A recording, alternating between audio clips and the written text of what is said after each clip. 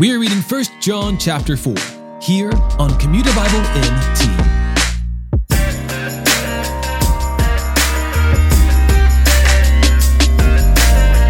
John continues in his letter by warning believers against false prophets, saying that those who do not profess Christ and that he has come in the flesh are not from God. Simply put, John says that those who oppose the teaching of the apostles are of the world and should not be believed.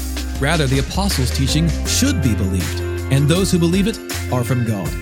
This may sound self-aggrandizing, but John is one of the 12 apostles, appointed by Jesus, one who walked with him, learned from him, broke bread with him, who witnessed his miracles, and who saw his resurrected body.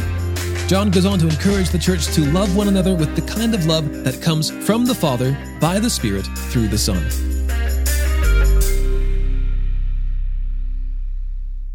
1 John chapter 4.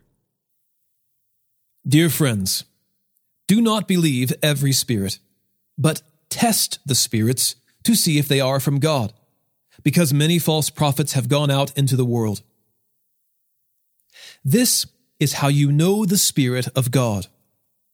Every spirit that confesses Jesus Christ has come in the flesh is from God. But every spirit that does not confess Jesus is not from God. This is the spirit of the Antichrist, which you have heard is coming. Even now, it is already in the world.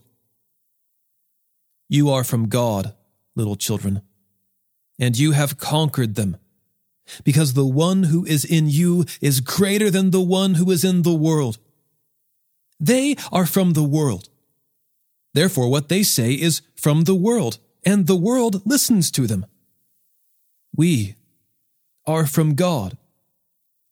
Anyone who knows God listens to us. Anyone who is not from God does not listen to us.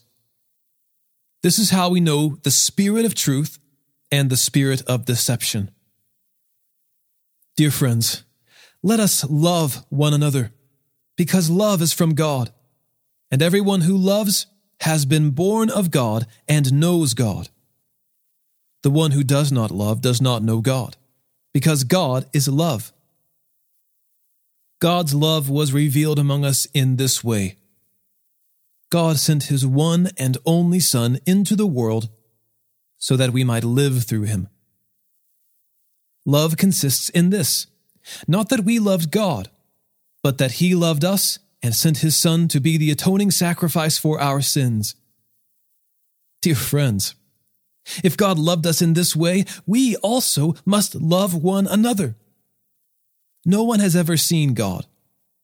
If we love one another, God remains in us, and his love is made complete in us. This is how we know that we remain in him and he in us. He has given us of his Spirit. And we have seen and we testify that the Father has sent his Son as the world's Savior. Whoever confesses that Jesus is the Son of God, God remains in him and he in God. And we have come to know and to believe the love that God has for us. God is love, and the one who remains in love remains in God, and God remains in him. In this, love is made complete with us so that we may have confidence in the day of judgment, because as he is, so also are we in this world.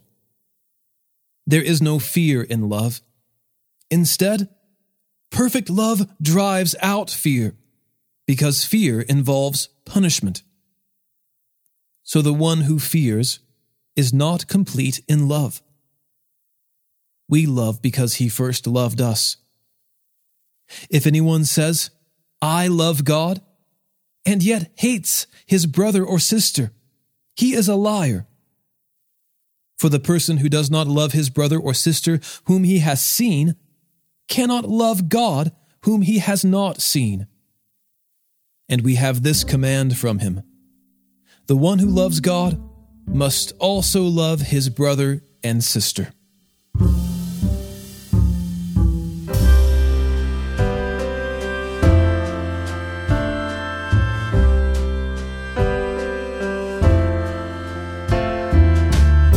Today's episode was narrated and orchestrated by me, John Ross, and co-produced by the Christian Standard Bible.